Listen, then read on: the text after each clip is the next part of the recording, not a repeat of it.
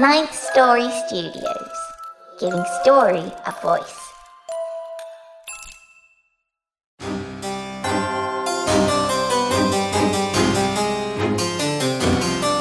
You're listening to The Wicked Library.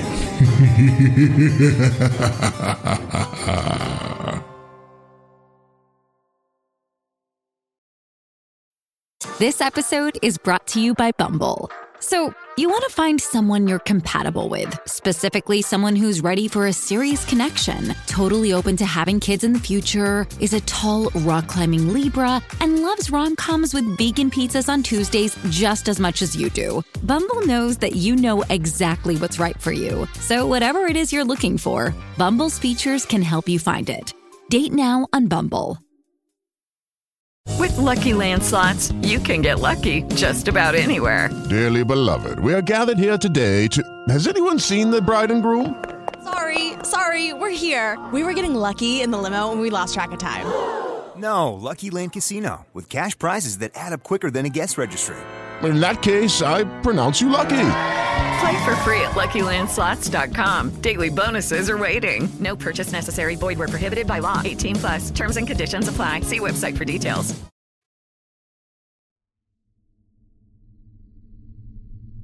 Hello, and welcome to episode number 1008 of The Wicked Library. I'm Daniel Foytek, and I thank you for listening. A big thank you to those who took the time to rate us 5 stars and write a short review for us on iTunes. Your ratings do help others find the show, and of course we love hearing from you. The librarian told me that if you haven't yet picked up our first written anthology, 13 Wicked Tales, available on Amazon in print and Kindle, he thinks you're very wicked, and not in a good way. To become wicked in a good way, you can grab your copy at thewickedlibrary.com/read. It's packed with great tales by some of your favorite authors from the show. The book also features beautiful cover art and illustrations by Jeanette Andromeda. It's a fantastic collection, and we know you'll want a copy for your own Wicked Library. Again, get yours now at thewickedlibrary.com/read. As always, before we get started today, a big thank you to those of you who are supporting the show. Without you, this show would not be possible. On behalf of our authors and everyone else involved in making the show, a sincere thank you for your support of this show and of independent horror fiction. If you're not yet supporting the show, you can do that at patreon.com/Wicked Library. Today's episode features a dark tale by an author new to our show, but definitely not new to horror. We're honored to present Bram Stoker Award winner Sara Tantlinger, who wrote this story just for the Wicked Library, code word HATEFULNESS. Today's storyteller is none other than Nelson W. Piles, accompanied by a custom score written by our resident composer, Nico Vitese of We Talk of Dreams. Please, if you enjoy the story, find Sara's work and buy it. It keeps her making more. You can learn more about Sara and find links to her work on her bio page at thewickedlibrary.com. Now, let's get wicked.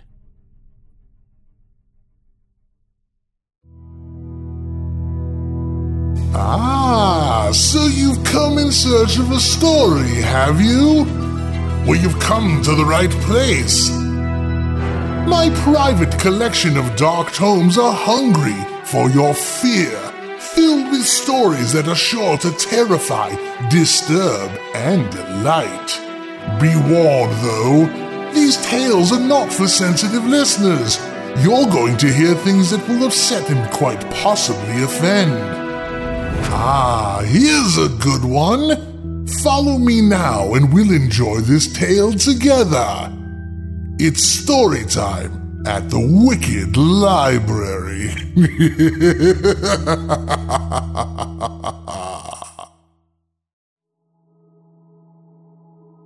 A twisted pile of newspaper tied to my doorknob waits for me when I arrive home from a semi-successful day of selling art to a magazine downtown.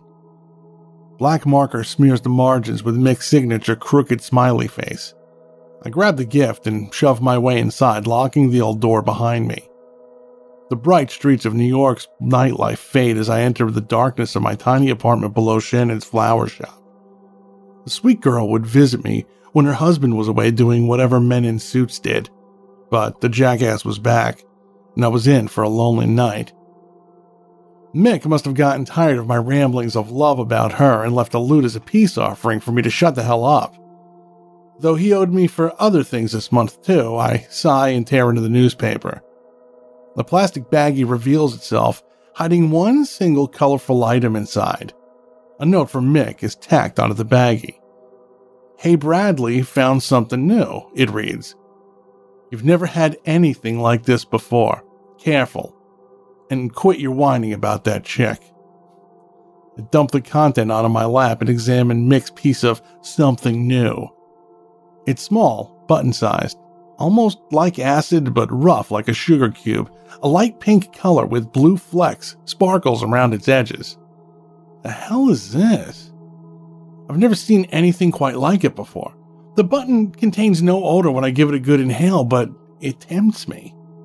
Something about it sends a tantalizing shiver through my body, enticing my tongue forward to let it rest on my taste buds and see what happens. Why not? It couldn't hurt to unwind. Mick had never steered me wrong before. Well, maybe that's a lie. A sigh escapes me once more, and I place the mysterious offer on the dusty glass coffee table that stands between the couch and the TV. The couch was my Aunt Carol's. She eagerly thrust it off to me when I moved to the city. Fibers and threads hang loosely from the beige fabric, marks of where her cats used the cushions as scratching posts. Cars zip past in the street despite the late hour, rattling the cheap glass of the windows in my underground solace.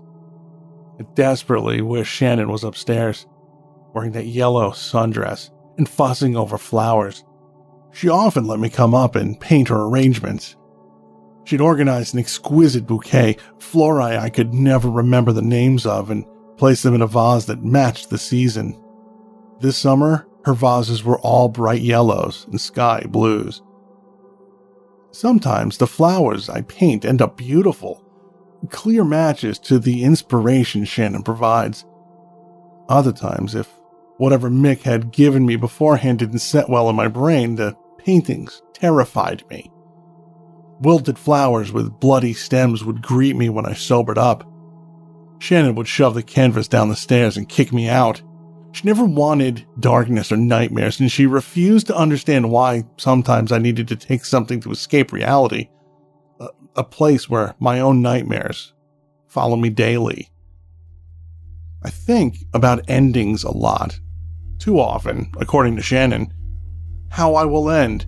Perhaps found dead in an alley from a deal gone wrong, or out on the street because painting and photography only pay so much.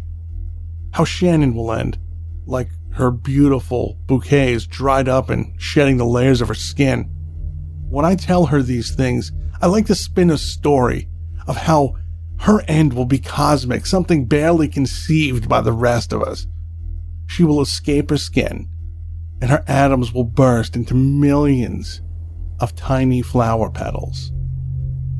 She'll smile, kinda liking the idea, kinda hating me for it, because her suit man will never look into her eyes and find emerald blossoms the way I do. But when I tell her of the world's ending, the smile always fades. The ending can only be destructive and horrifying, beyond what my imagination is capable of, whether sober or soaring through a different plane of existence. The horrors of my father's war stories continue to haunt me in ways I've never been able to describe to Shannon. I was 4 when he left to fight in World War II, and when that man came back, he was a gaunt shell of himself, at least according to my mother. I was too young to remember the way he was before, outside of her stories, but the way he remained was eternally carved into my brain with the painful etchings of his bursts of anger, his endless sleepwalking and insomnia, until the night he set the house on fire and let himself burn, while my mother and I watched from the street with our golden retriever. The hatefulness that man carried with him every single day as I grew up, until the moment his skin melted in the fire. The boy doesn't forget that darkness. I've been hiding from it ever since. The artwork, the paintings, they have become my therapy and my way to earn money. Well, sometimes there's money. I carry visions within me that are occasionally appreciated. It's how I've come to think of this career. The photography pays more when I grab some gigs for the places on Madison Avenue that hire now and then, but never fulfills me the way painting does. I need the freedom to command colors, to bend brushstrokes on the canvas until they reflect what's happening inside my mind. Sometimes the drugs help create something spectacularly bizarre, and sometimes they create nonsense. But the end result is an experience entirely my own. I shake my head as if trying to rattle loose the darkness that has slowly crept inside. The pink button from Mick stares up at me, asking a question that my tongue salivates an answer to. I pick it up, pretend it's cotton candy, and place the whole thing on my tongue while it softens in chunks, like hard sugar. While it dissolves, I turn the TV on and let some background noise filter in. 5 minutes later, the paranoia comes. A sticky sweetness weaves cobwebs in my skull, daring me to remain alert, just aware enough that I can discern reality from hallucination, but that's not always easy. Black spiders come to crawl across those webs, and I can feel them scurrying across my brain, navigating their way to pour out of my nostrils and ears, and then my mouth.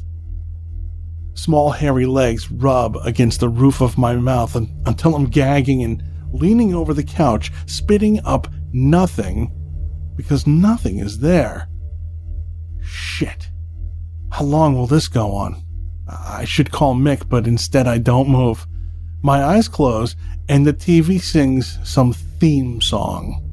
I don't remember turning the tube on, but I crack one eye open to see a hot cartoon witch zipping around the screen. I wish Mick had just left Coke. I missed the way that snowy storm blizzarded into my brain, turning me into a jet, an electric bolt of lightning sparking through my art and music, compiling ideas to paint from the comfort of my apartment. Shannon should be here, bright and bored, daisies in her hair as she slipped off her dress and danced to something slow on the record player. But she chose the man in the suit, and I chose darkness and delusion. My heartbeat picks up, and some part of my brain tries to remember why I feel this way or why any of it matters. Mick likes to say, "Don't let the illusions get you down," but the haze and the feel of the spiders racing across my body are strong counter-arguments. Whatever he gave me, it keeps whispering like it's trying to talk to me directly. I shake my head and focus on the tube. Elizabeth Montgomery twitches her little nose from the screen, and I lean in closer, wishing she'd tell me the secrets to her magic. This witch in the middle-class suburbs, what's she doing there anyway? What's the point of having magical powers and then giving it up for a life of boring domesticity? I laugh and clap at the TV. "Come twitch that nose over here, little bunny." Suddenly she reminds me too much of Shannon, a gorgeous girl with the whole world out there. And she chooses a man in the suit. A fool who wants to tame, a crook who cannot be trusted. All they do is take away from people like me, people living underground, selling art, prowling the streets for something to get buzzed long enough to work, to live. That hunger and drive, they'll never have it, never understand it. The screen flickers and waves. The TV set is old, donated by my grandma before she pieced out from this forsaken planet to better wildflower pastures.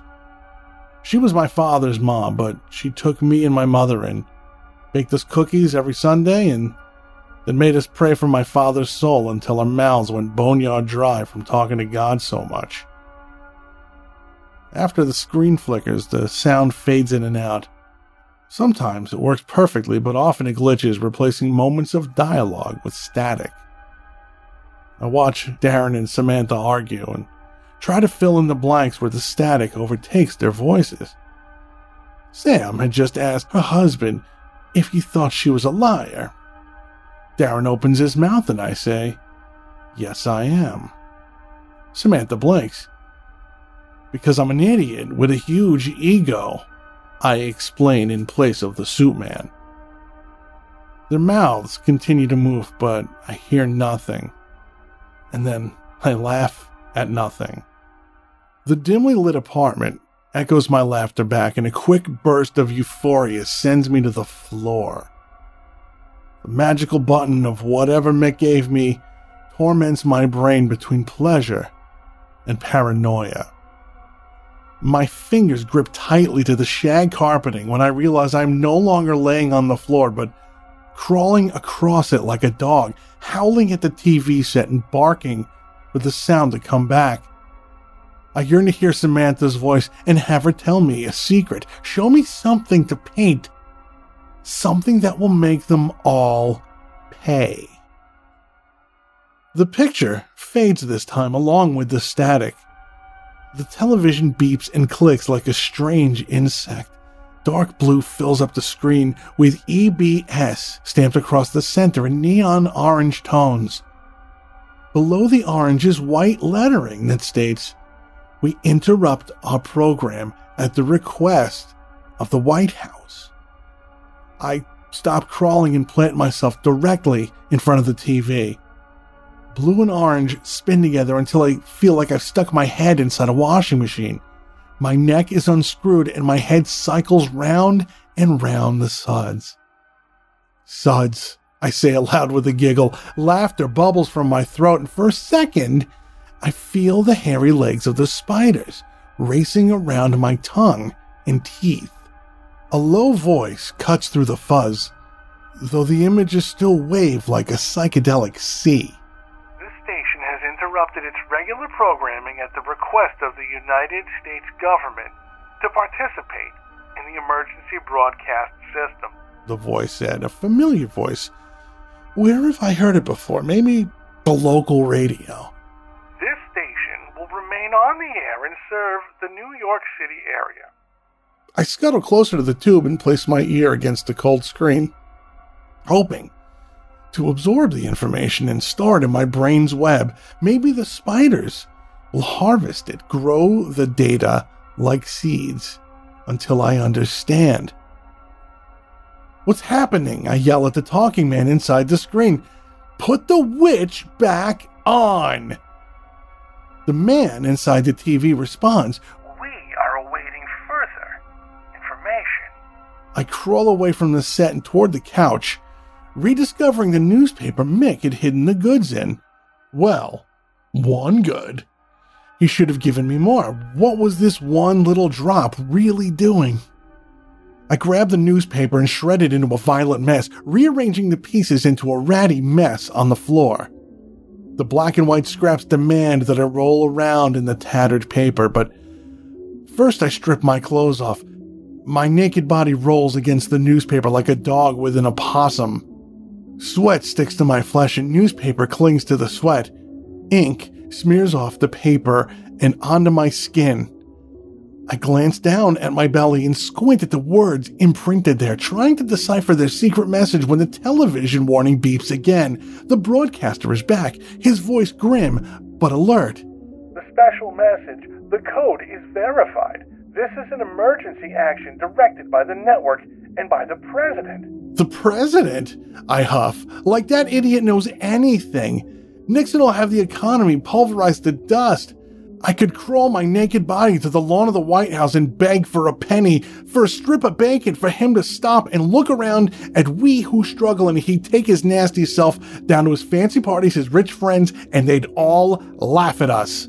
And they act like they don't understand why we look for something to alternate this painful reality. Yet every fiber of my being is certain that the things you'd find at rich people parties would be enough to coke up an elephant. That was fucking deep, I tell myself, and then roll around on the newspaper some more. Maybe I should write instead of paint. Somewhere Between my next round of laughing, the screen wavers again like an ocean. New letters stare back at me from the deep blue background. The letters from my body have left my skin and found their way into the television screen. I know nothing to cause this, the announcer says. Me neither. I ask him to explain more, to tell me some good news. The tube glitches into a kaleidoscopic illusion for a few more seconds. The announcer repeats, I know of nothing to cause this. Over and over. Of nothing, of nothing, of nothing. Becomes a horrifying loop, unstopping until my eyelids twitch. Scraps of newspaper fall from my body when I stand up. I smack the television hard and the reverberation jolts through my nervous system. I swear my atoms have come alive to talk to me. My cells dance across the electricity in my body and I enter an ethereal plane so gloriously sweet that I fall to my knees and pray a thank you to Mick for delivering me whatever the hell was in that pink button. Blessed be Mick, I chant and open my arms up to the sky. The screen shudders, and a word darts by too quickly for me to see, but an icy tendril wraps vine-like around my spine. My heart speeds up, and I am delivered down from my heaven back to earth. The announcer's voice returns, and I wonder if this is a kind of purgatory.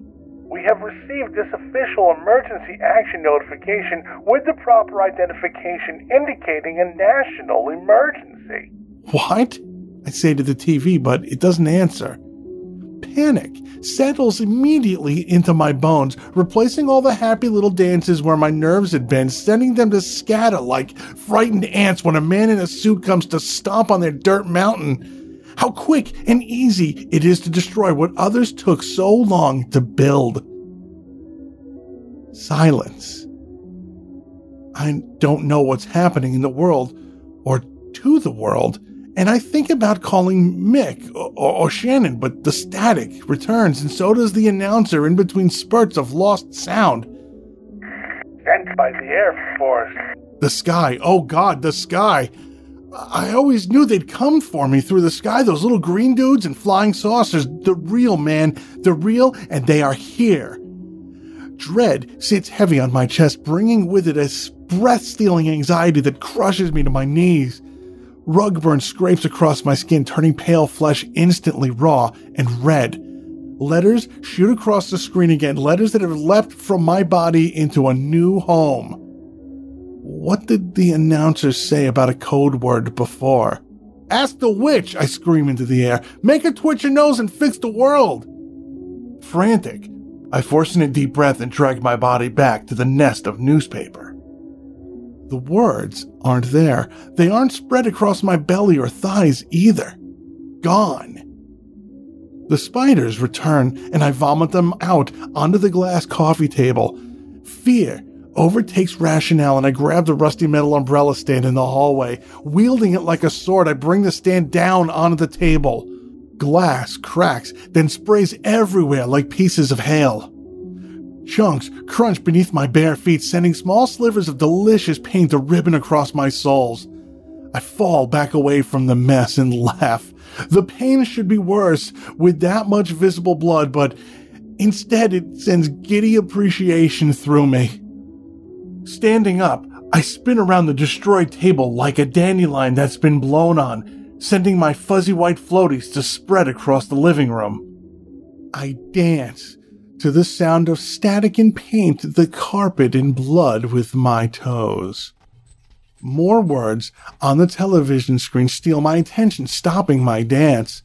The sudden burst of energy leaves my skeleton to fall down exhausted, and I stare at the TV, waiting further instruction. Most of the glass fell away from my toes, and I missed the presence of its delicate crunching.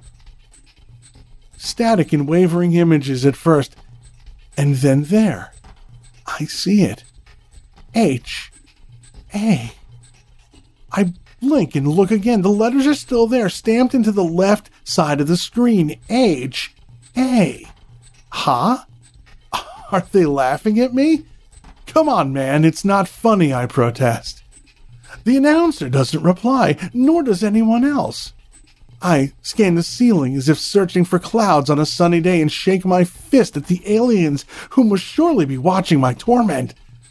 They've planted this whole thing in my head, and maybe they're in cahoots with the spiders that live inside me. Well, except for the ones I vomited. Not funny, not funny, not funny. I sound like a petulant child, even to my own ears. My brain laughs at me, daring me to continue. Stop laughing, the TV says. My eyes dry out from remaining wide open as I stare at the ugly brown set. The rabbit ears on top are wrapped in foil because Shannon had insisted. She claimed it made the connection stronger, but now I wonder if it's too strong. So strong that I've entered through to another world, and now its beings are trying to communicate with me. I find my voice, but it sounds weak and small, even to my own ears. Are you going to kill me? I ask the tinfoil. Are you going to wipe out the planet? Static answers, and then I hear it again. No more laughing, the voice demands. Cut out your tongue. What? No! I may only be a painter, but even I knew cutting out my tongue would have me bleeding to death on the floor. Cut out your tongue, the voice insists. No way, dude. I hit the off switch and crawl away from the TV. Glass smashes between my knees and palms, embedding little shards deep into my skin. I hold up a palm and examine its glittering crystals and dewdrops of blood. Part of me aches to scream, but I feel numb. Silence comes next. I wish Mick had just dropped off some acid instead of whatever is still currently swirling through my system. LSD-filled silences in colorful ways. I'd always try to paint and sing to do something creative to capture the images cycling in my brain. Whatever this was, this new thing, right now it just made me painfully aware of the noiseless atmosphere. Even New York outside my door continues on eerily quiet through the night. Panic sweeps through me, molten in its insistence that something is wrong. I bolt to the door, unlock its rickety hinge, and run up the cement steps to the city streets. Nothing. No cars, no headlights in the distance. Nightlife is gone and replaced by bleak stillness. Maybe everyone stayed inside. Maybe they're listening to the announcer and the code word and the word from the president. And oh God, is it war again? Am I going to war like my father? I leave the chilly, muted night behind and dash inside, slamming the door shut behind me. Before I even realize what I'm doing, I've run over to the rotary phone, an ugly yellow blob against the orange paint of this place. Next to the phone, on the floor, rests one of my paintings. I'm in a staring contest with it as I frantically dial Shannon's number. I have to know if she's okay. The painting was one I completed shortly after moving here. A forest green background, the kind of green the foliage seems to look after a lightning storm, and giant yellow eyes that take up the whole canvas. The irises swirl in circular patterns, as if trying to hypnotize the viewer.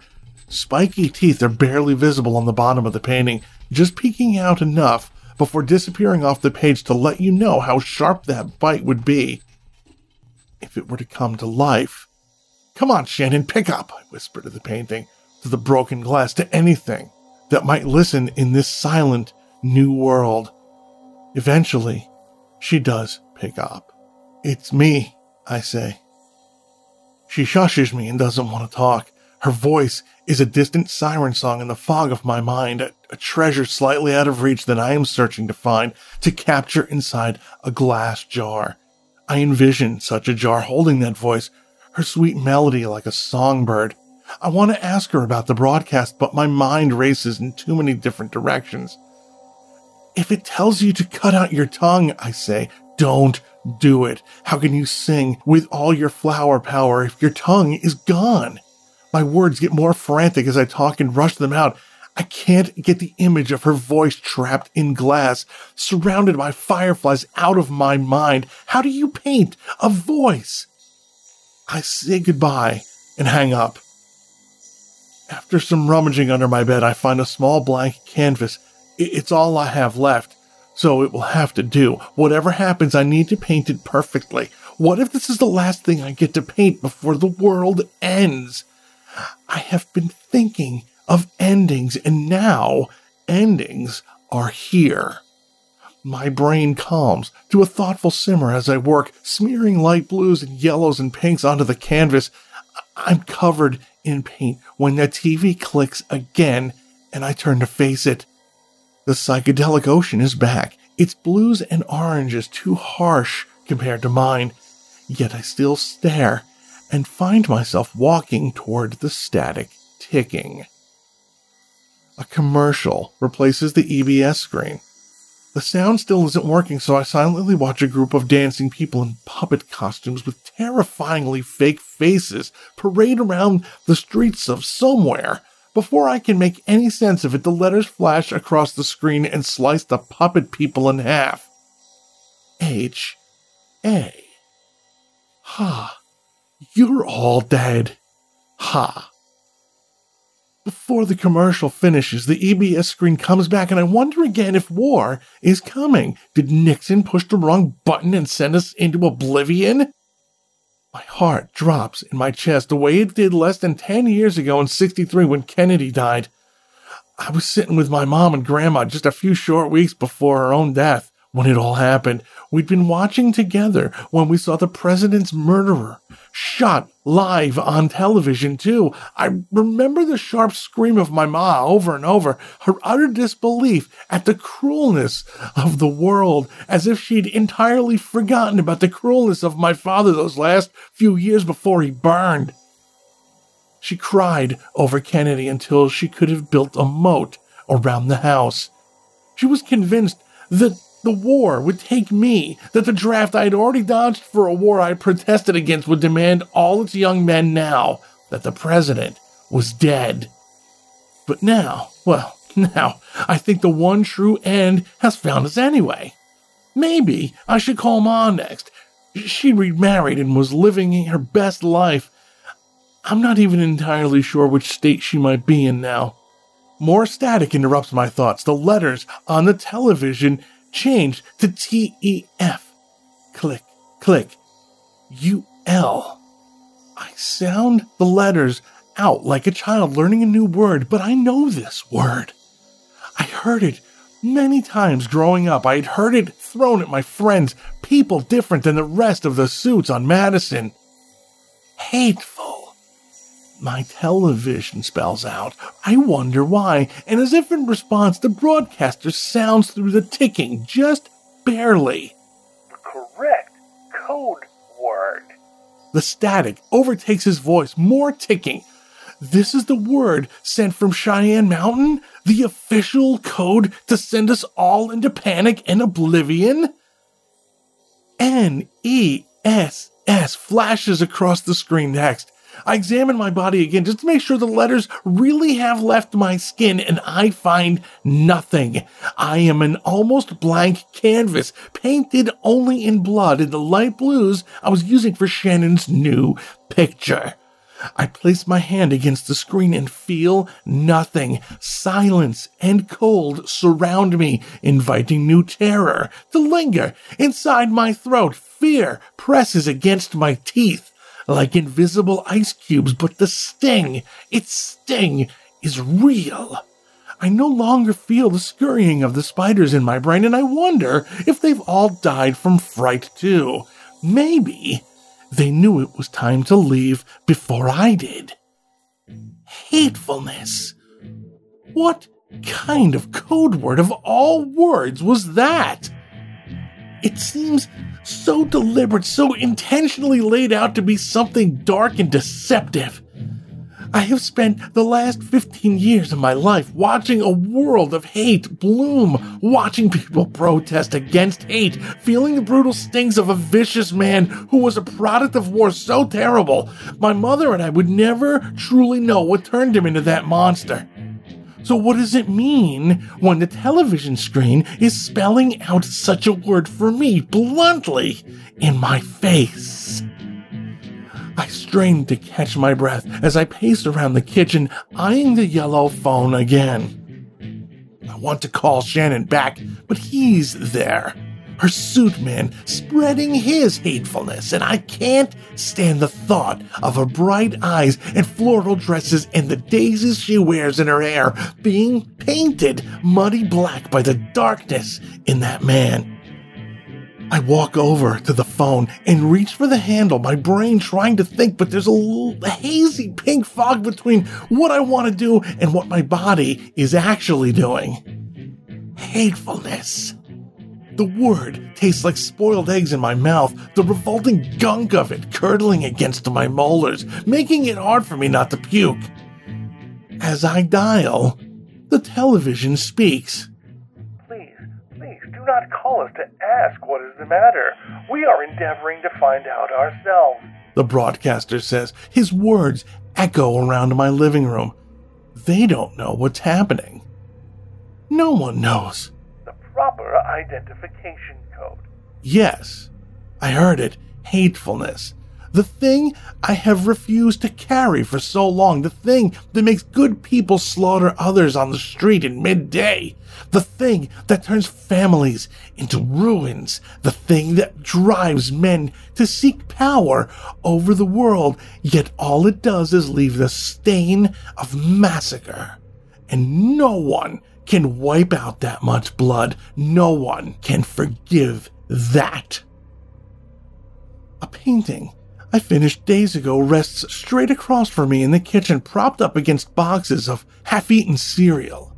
Vibrant colors on the canvas bleed together to form Shannon's face through acid-fueled glasses, the kind of lens I wore when I painted her last.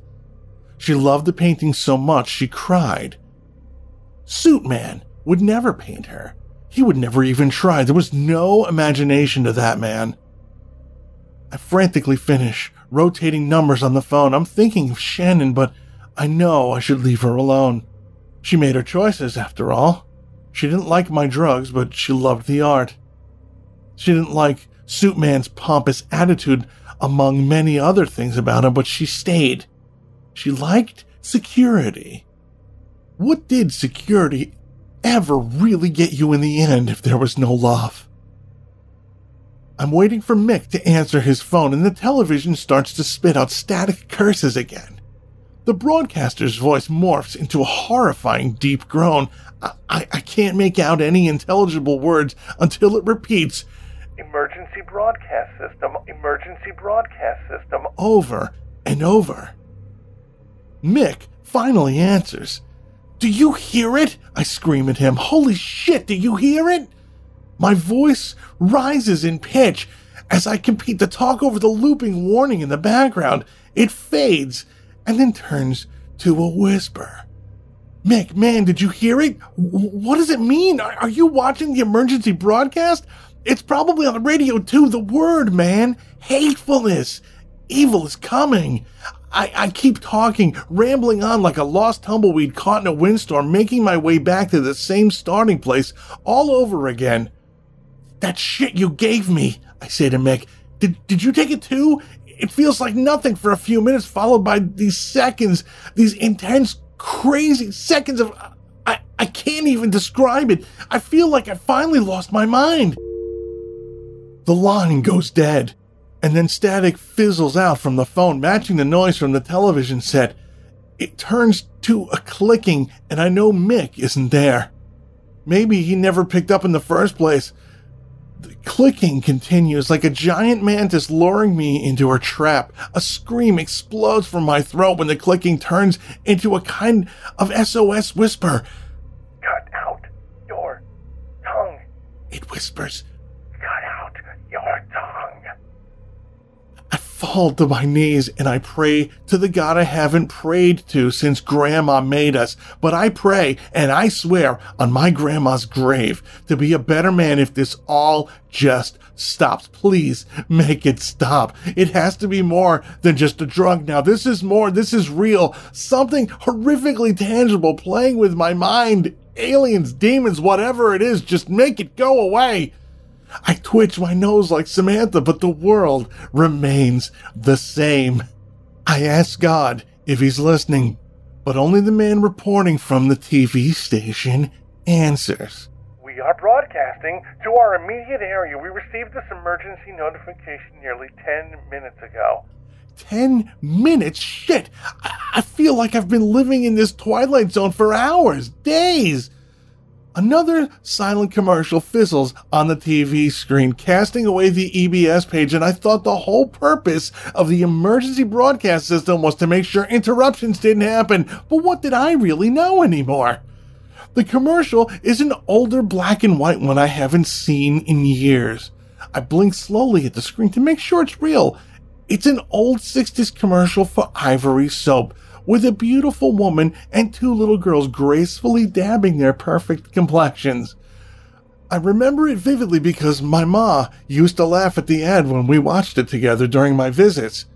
She'd shake her head and lament about how no one washes their face like that in those carefully measured dabs with smiling faces and not a hair out of place on their heads.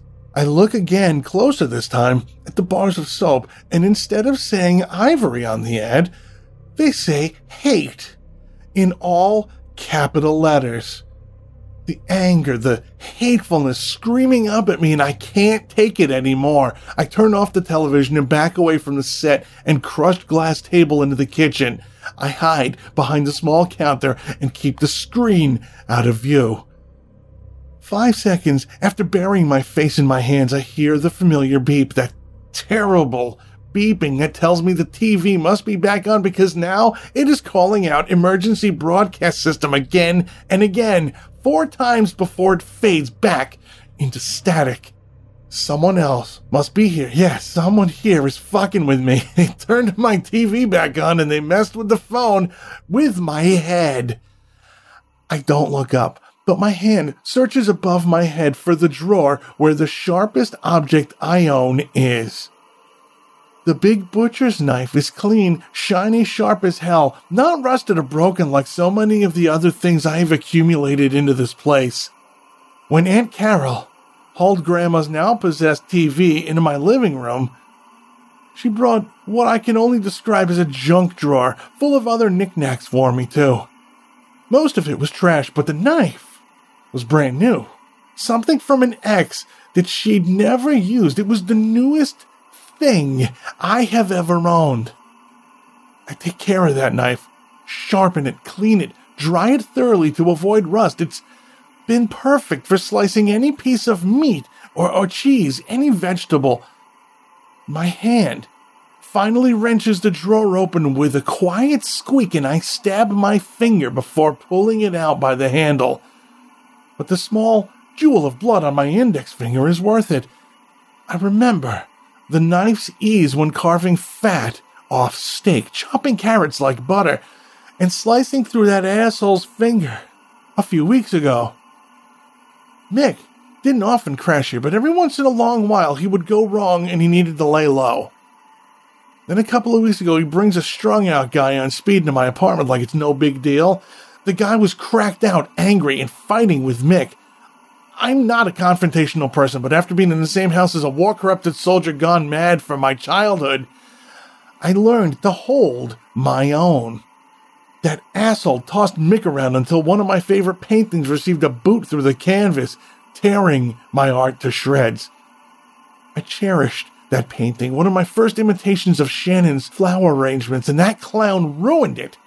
He came after me in my own home, and I was already chopping celery, so I grabbed his wrist, threw him half over the kitchen counter, and sliced the tip of his pinky off. He howled and ran out of my door so fast that blood sprayed the walls. I sent Mick after him, told him not to stay here again.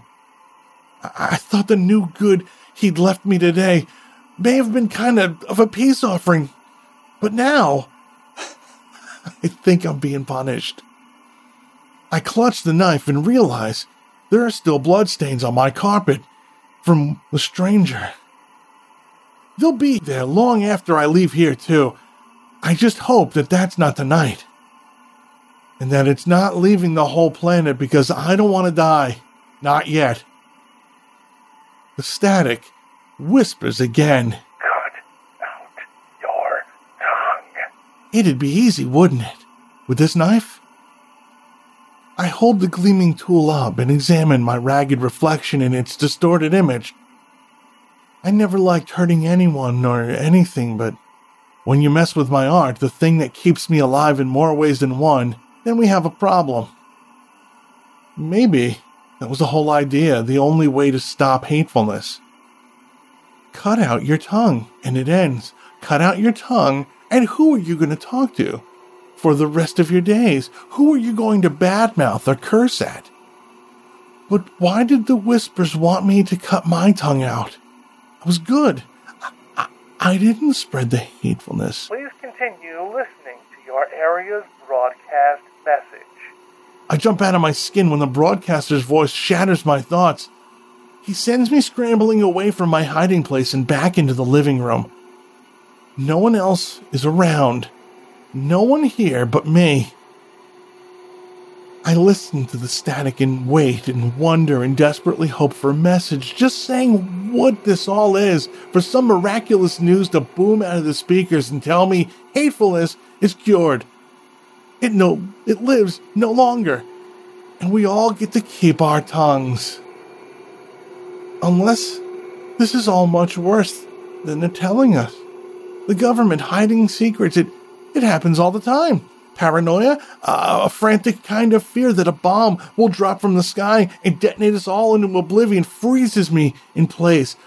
The drug has to have worn off by now, but the unsettling feeling of this isn't right haunts my body as if I've swallowed ghosts. The fear and the waiting for something more to happen. I should paint while I wait. Finish the vision I've constructed of Shannon's glowing voice, trapped in a glass mason jar surrounded by twinkling fireflies and blooming dandelions in a field of green wonder. If they find me dead from bombs, from aliens, from whatever the whisper demand, let them find my last gift for Shannon too. New inspiration bleeds into my brain. I set down the brushes and rummage through the dish near the front door where I keep the keys and change. Shannon left a spare key here for the shop in case something ever happens and I need to hide there or check on things since I live right below the store. I could pluck the petals and seal them on the painting, or take whole flowers and have them bursting from the field. A picture so spectacular that she'll never look at Suitman again. I have the decency to throw on a robe in case I'm spotted, but if the world is ending, then who really cares? If you're wandering abandoned streets naked. Darkness greets me when I enter the flower store. I didn't bother with shoes, and now my bare feet slap against the wooden floors. Glass that hasn't fallen away yet from my soles is so deeply embedded in my flesh that I barely even feel its uneven texture as I walk. The pain has not come. Just the blood. Crimson footprints stain the floor as I walk, and I make a mental note to take care of that before morning. Working quickly, I steal a few cold daisies from the fridge and then trek back the way I came. From somewhere, in the dimness, static clicks and fizzles as if my television has followed me up the stairs. In a panic, I run through the store and toward the door, knocking over carefully arranged displays as I go. "In the morning," I whisper. "I'll fix it in the morning." And suddenly, morning has become a new goal, a challenge I must survive and make it to. If I see the dawn of a new day, I'll know I'm alive. I made it. The static follows me even after I lock the door and bolt back downstairs. Every click and hiss is the same whisper telling me over and over to cut out my tongue. The mantra of it cements itself inside my head. A demand I can no longer escape because the voice is not only surrounding me, but inside me. The spiders who live there flee their web and join the chant.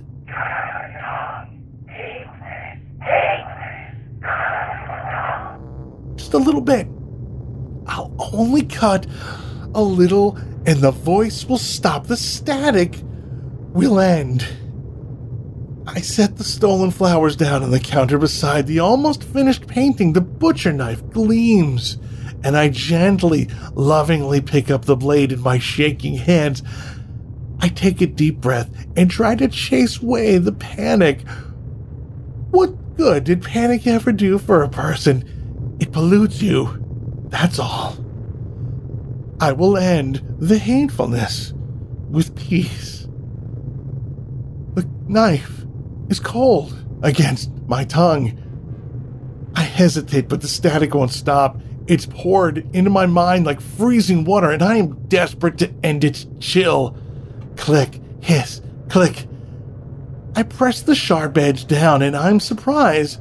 There's a little pain here since I don't feel cuts on my body from the glass.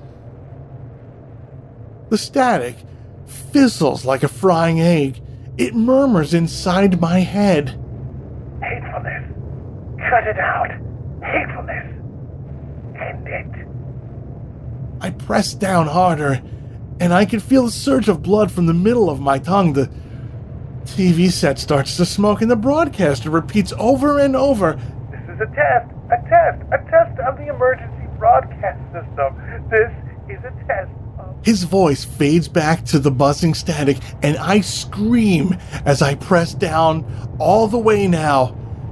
A burst of angry energy overtakes me until I slice through, and I remember my hatefulness. My glee at watching my father burn, my utter contempt that he started the fire that killed him, because I would have done it. I wanted to for so long, but something out there helped me along the way. Grandma wanted us to pray for Dad's soul, but in my head all those years I just thanked God or the devil or whatever higher power out there for letting that man end in flames. Copper floods my mouth, and the blood gushes from behind my lips as a soft thump sounds on the counter. The pink chunk of my tongue, now stained scarlet, lolls up at me from the surface next to my paints. Gray spots fleck my vision as I stumble around, knock the flowers off the counter, and hear the broadcaster one last time. "We have received a message stating that the code word sent by the Air Force in Cheyenne Mountain, Colorado, had put in the wrong tape. I repeat, the wrong tape. The emergency is nothing to worry about, folks." The broadcaster lets out a huge sigh as I trip on the shattered table and fall to my knees, my vision growing only darker. But I have removed my hatefulness. I have won. Whew, if you think this hasn't been something for us in broadcasting, boy, are you thinking wrong. He giggles before the static returns. I try to laugh along with the man, but more blood surges from my mouth instead. The world can hope again, and I will hope again too. Morning. Just have to make it to morning. I crawl back to the kitchen, hoping to find a rag to press against the stub in my mouth and stop the bleeding. And all I find are Shannon's stolen flowers on the floor. I stuff the flowers into my mouth and grin, revealing all my own gore and panic. And now, a row of daisies spotted in crimson. Maybe it's okay in the end. Maybe the only way to stop the hatefulness is for all of us to cut out our tongues. I am the first to make the sacrifice, a true artist. I am devoid of darkness, of hatefulness. I am a new kind of peace, bleeding out onto the floor in a basement apartment. An artist with a vision, a victim of a code word. From my dimming vision, I spy a glorious sight outside the small window by the door that just barely lets me see outside into the surrounding world. A small glow of light. The breaking dawn of morning. I grin with my mouth full of flowers and close my eyes to the encompassing darkness.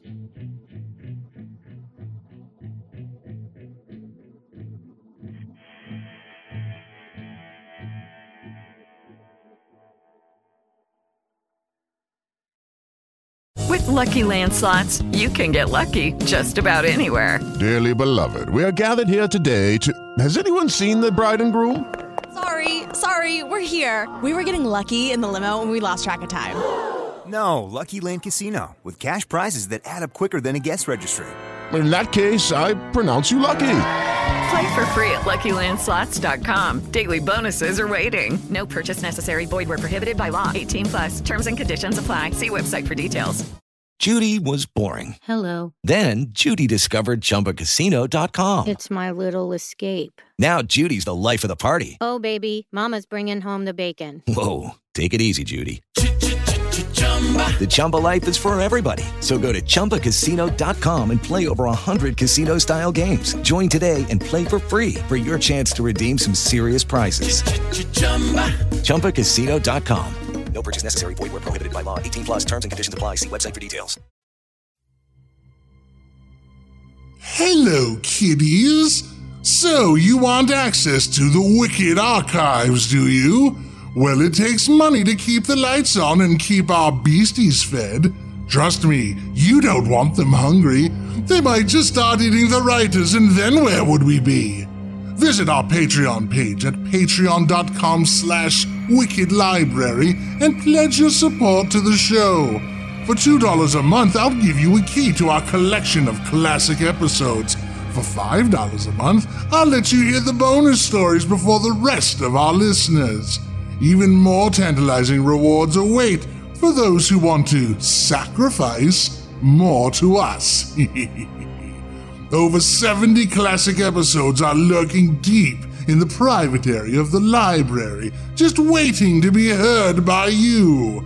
Pledge yourself to the library today, and you'll be ours forever. You're going to like it here, I think.